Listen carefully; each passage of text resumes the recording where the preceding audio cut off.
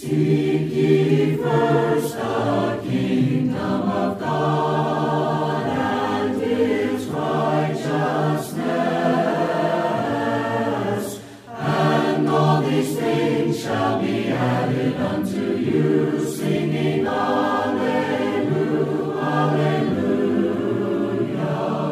Welcome to the Go and Teach Bible Study program presented by the Monte Vista Church of Christ in Phoenix, Arizona. We want to thank you for joining us today as we examine the truth of God's Word and the answers it holds to life's most important questions. If you have questions about this lesson or would like to study further, please contact us at montevistacoc.com. Now let's open our Bibles and study God's Word together. Thank you for joining me on the Go and Teach radio program. My name is Ryan Goodwin. I preach for the Monte Vista Church of Christ here in Phoenix, Arizona. We would love to have you join us sometime for worship or for a Bible study. So if you have any questions at all, then please reach out to Monte Vista, and we'd love to get those questions answered. Have your Bibles at this time, if you've got one handy, to Ephesians chapter 4. And notice here in Ephesians 4, beginning in verse 17. This I say, therefore, and affirm together with the Lord, that you walk no longer just as the Gentiles walk, in the futility of their mind, being darkened in their understanding, excluded from the life of God, because of the hardness of their heart. And they, having become callous, have given themselves over to sensuality, for the practice of every kind of impurity with greediness. But you did not learn Christ in this way, if indeed you have heard Him, and have been taught in Him, just as truth is in Jesus, that in reference to your former or your old manner of life, you lay aside the old self, which is being corrupted in accordance with the lusts of deceit, and that you be renewed in the spirit of your mind, and put on the new self, which in the likeness of God has been created in righteousness and holiness of the truth. Notice first of all from this text that Paul explains life as two separate halves, the first one being old, the second being new. The difference between these two selves or these two versions of you is like night and day, though they stem from the same person. It's still you, the same social security number, the same driver's license photo, the same last name. Just because you become a Christian doesn't mean that you change everything about yourself in terms of your physical identity. But there is a transformation that occurs deep down within you, at the very core of who you are, that when you become a Christian, something essential changes, not about your social security number or your face or the color of your hair, but something changes about the essence of who you are. And what a great transformation that is.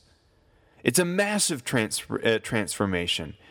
And it takes place in order to change a man from the crude, vile paganism described as the old self in this text to the renewal and the purity of a believer in Christ, even, as Paul puts it, in the likeness of God. Indeed, many of us can witness the alteration that happened in our own lives. We were all slaves to sin at some point. We've all been ensnared in something disgusting and corrupt. Whether it's alcoholics or drug addicts, fornicators, adulterers, liars, people who are disobedient to authority, people who are ill-equipped and neglectful parents. We all have faced the consequences of our sins. We've all been trapped by them.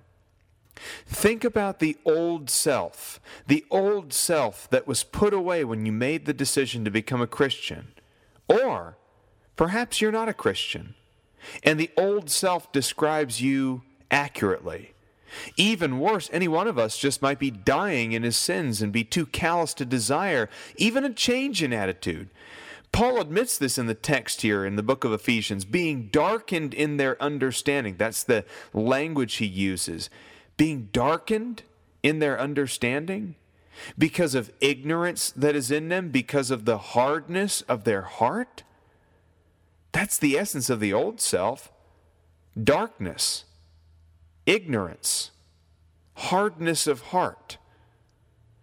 This is a radio program that I hope all of us will be able to use, both the Christian and the person who is not yet a Christian, going through the process of trying to decide, do I believe in Jesus Christ? And what's at stake if I do or do not confess that belief? And through a careful study of this text in Ephesians, as well as another great text in Galatians that I think serves as a great parallel, I hope that we can come to a greater understanding of the difference between our life before Christ and our life after Christ. And as a quick side note, I'll add this, that for those of us who are Christians already, we need to realize that the old self can creep back into our lives a lot easier than it was to send him away. If we work hard at it, our old habits may die, but the opportunity to sin is still there. And if you're not a Christian, then it's my prayer that you will come to the understanding that your life is not complete, that you're living in darkness and you're living in ignorance right now. Existence apart from our Lord is futile, it's calloused, it's empty, and it's rotten. So let's spend the first half of our program looking at the old self a little bit closer. The old self is what was before we were converted to Christ. The old self is the empty shell, the shadow, the man or the woman who you know you used to be. The old self is what we're most ashamed of, what we don't like to admit to other people. And we've all been there. As Paul notes in Ephesians 2, verse 3, just the page before, among them we too all formerly lived in the lust of our flesh. He says we all formerly lived. There's no exception to that. No exception. We all too formerly lived in the lust of our flesh, indulging the desires of the flesh and of the mind, and were by nature children of wrath, even as the rest. We were all a part of that life before we chose to bury the old self. Notice from our text in Ephesians that even Christians are in need of reminder every now and then of the life from which they came. No person is immune to the old man. Neither can the effects of that old man ever be completely withdrawn. We have to be on our guard. And I've known from just personal experience and from seeing it in other people's lives that the very moment that you get comfortable enough to say, I'm immune to my sin, that I'm immune to temptation, the very moment that you become comfortable enough to stop paying attention to your spiritual life and you put your guard down, that's when Satan strikes. And that's when the same old temptations come creeping back in. The same mistakes that took you down before will take you down again if you let your guard down. Paul's first description of the old self centers around the idea of Gentilism. That is, he clarifies the difference between the old and the new by comparing it to their former manner of life as heathens, as pagans, and enemies of reason. He commands us in Ephesians 4, verse 17, to walk no longer as the Gentiles walk. Now understand here, in the first century context, that many of the Christians in the church in Ephesus were probably Gentiles, at least in an ethnic sense. They would have come from pagan backgrounds. They would have been Romans or Greeks or some other ethnicity that was non-Jewish. Such a statement as this, as walk no longer as the Gentiles walk, would ring loudly in the ears of the members in Ephesus, especially those who were personally and intimately acquainted with all the idolatry and the sacrifice and the sexual immorality and even self-mutilation that was characteristic of many ancient religions in Asia Minor. One writer, David Lipscomb, had this to say, that though born Gentiles, Paul distinguishes his readers from the Gentiles who were their natural kindred. So even though they were Gentiles by ethnicity, Gentiles by culture, Gentiles by tradition or history, when they became Christians, that identity was put away. So back in our text in chapter 4, verse 22, as we read earlier, in reference to your former manner of life, and I like the way he puts it in the past where it belongs. It's your former manner of life.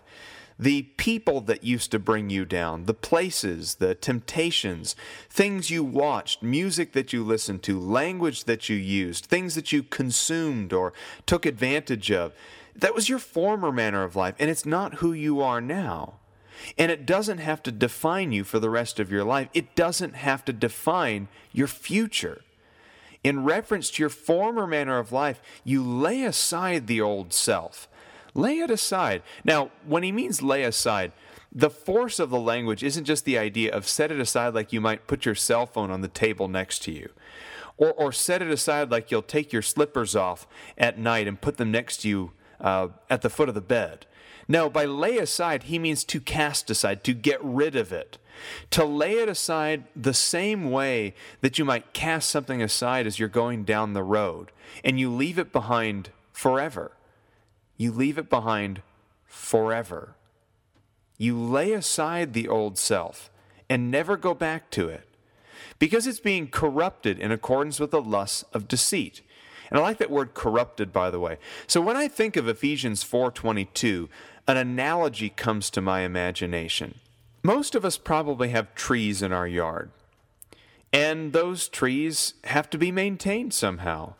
And every now and then you notice an entire branch of the tree has died or withered or turned brown, and you look a little closer at it and it has some kind of infection on it, some kind of corruption, a parasite or a pest of some kind. Now, if you leave that branch on the tree with the parasite on it, what's going to happen to the rest of the tree? Well, eventually it's going to infect the rest of the tree. It's a corrupted branch, and it needs to be lopped off and cast aside, not kept in your yard, not taken into your house, but thrown away into the garbage can, thrown away for good. Your old self is being corrupted in accordance with the lusts of deceit. It is rusted, it is moldy, it is spotted, it's spoiled, it's cancerous. And what can describe the sinful life any better than this? Is the dismal existence of the sinner anything more than corrupted? In fact, in the lives of some people, sin literally is the cause of physical rot or corruption.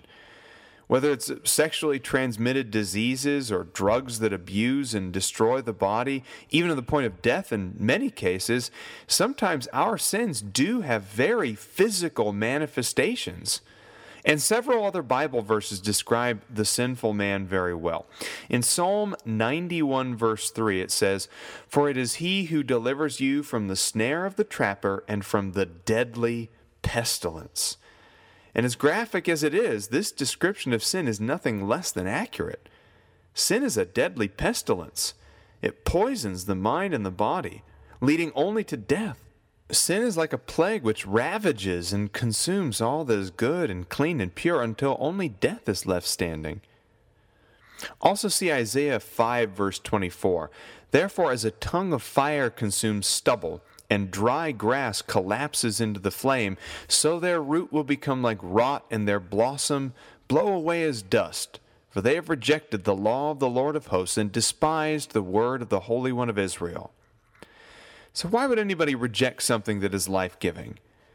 If you knew that there was a life preserver that could pull you out of the sea, if you knew that there was a cure for the disease that was killing you, if you knew there was a safe haven from the pestilence or the plague, why would you reject it? And I suppose that's a question that can only be answered by the one who refuses to accept salvation. I suppose we get a clue in Ephesians 4:19 where Paul uses the word callous to describe the heart of the old self. Indeed, how hard must a heart be to resist the will of God? One writer put it really well when he stated, "Hardening of the heart has been defined as such a suppression of moral and religious feeling as to imply a total disregard of divine calls and warnings and an insensibility to their importance."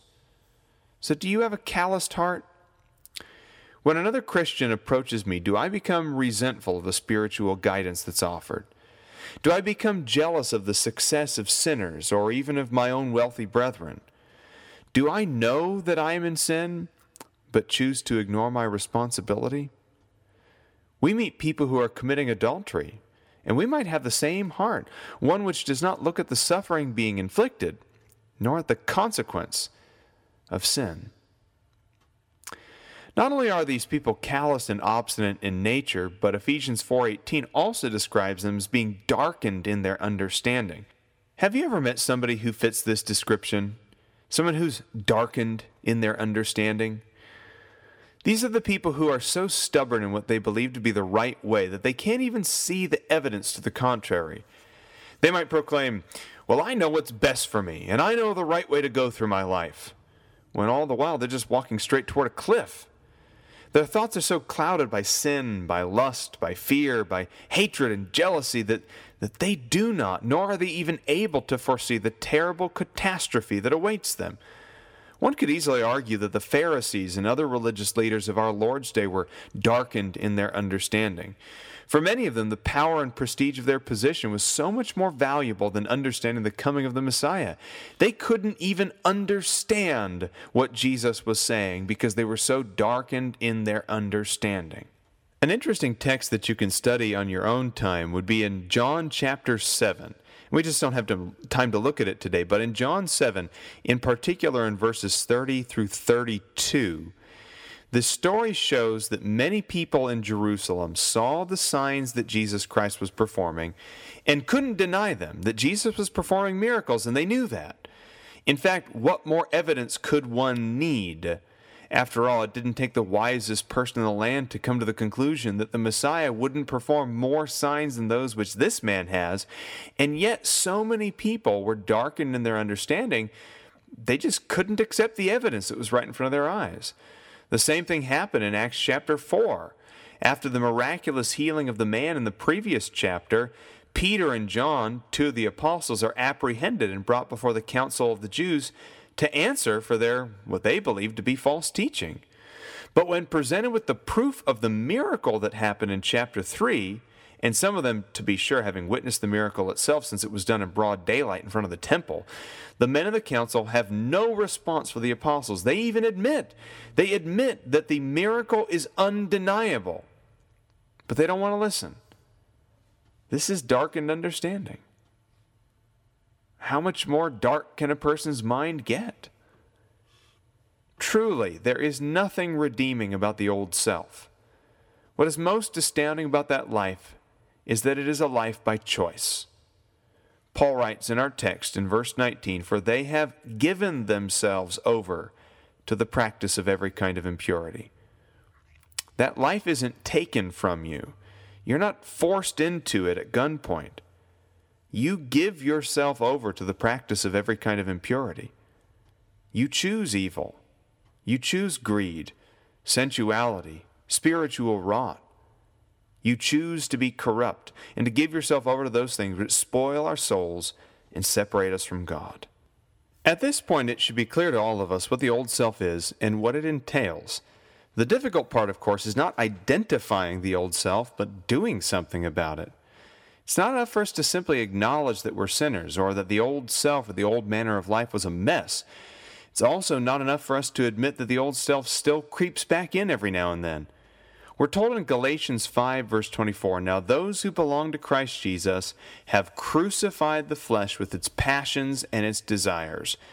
If we think that we're going to belong to our Lord, then we had better take that old man, crucify him with all of his passions and evil habits, and walk as far away from that life as we can. Which leads us right to the second part of our text. "You didn't learn Christ in this way," he says in Ephesians 4:20. "If indeed you've heard him and have been taught in him, just as truth is in Jesus, in reference to your former manner of life, you lay it aside." And then in verse 23, "That you be renewed in the spirit of your mind, and put on the new self, which in the likeness of God has been created in righteousness and holiness of the truth." God is calling to all of us that we must reject the old self. We must abandon it and accept the new self, which is an identity of renewal and peace, of life and everlasting glory. Other passages in the New Testament also describe this renewal. Colossians 3 verses 9 and 10 says, "Since you laid aside the old self with its evil practices," and I like the emphasis that's put on there, by the way, that it's not just kind of like laying aside how you feel, like I feel like a new man, or I feel different, or I feel changed. When you become a Christian, you lay aside not just attitudes or feelings, you lay aside the evil practices themselves. Your life actually has to change somehow.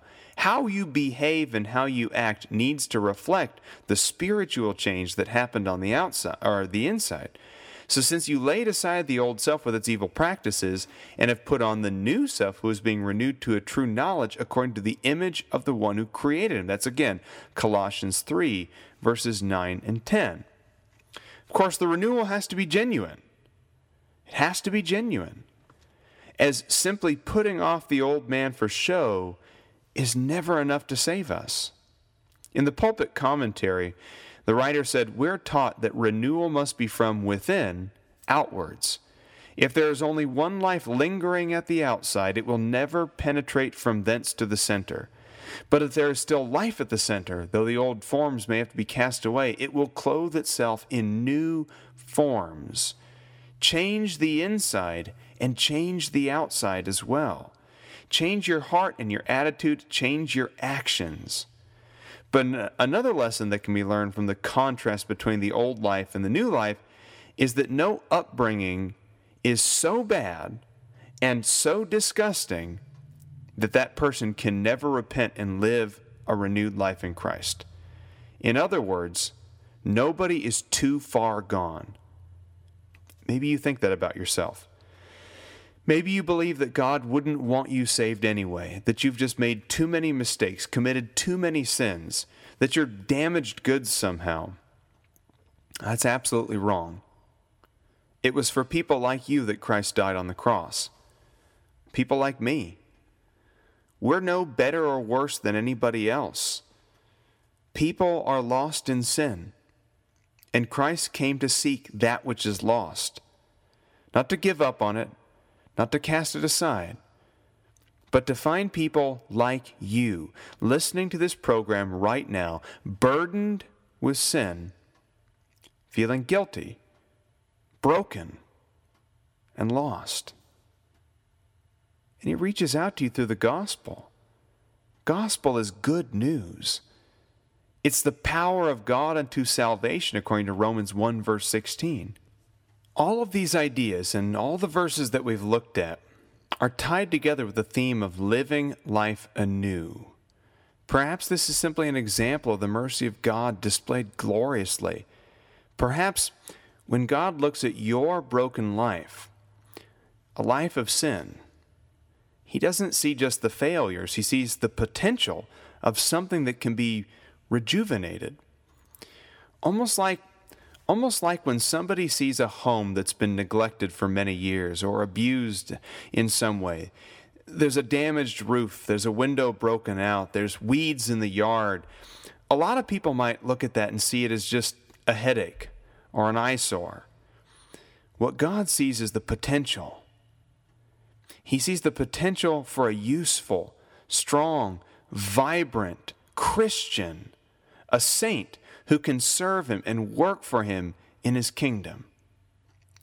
Now, it takes the power of the blood of Christ to save us, to save even the most vile sinners from damnation. Truly, Christ transformed the Gentiles, idolaters, disgusting perverts, people with a taste for animal blood and immoral sexual activities. He took that kind of people in Ephesus and helped turn them into part of His spiritual kingdom. And it was only Christ who could do this. Now consider that our new life is created for only one supreme purpose, created in righteousness. What could be more rewarding than saying our entire purpose in existing is to perform the righteousness of God on earth?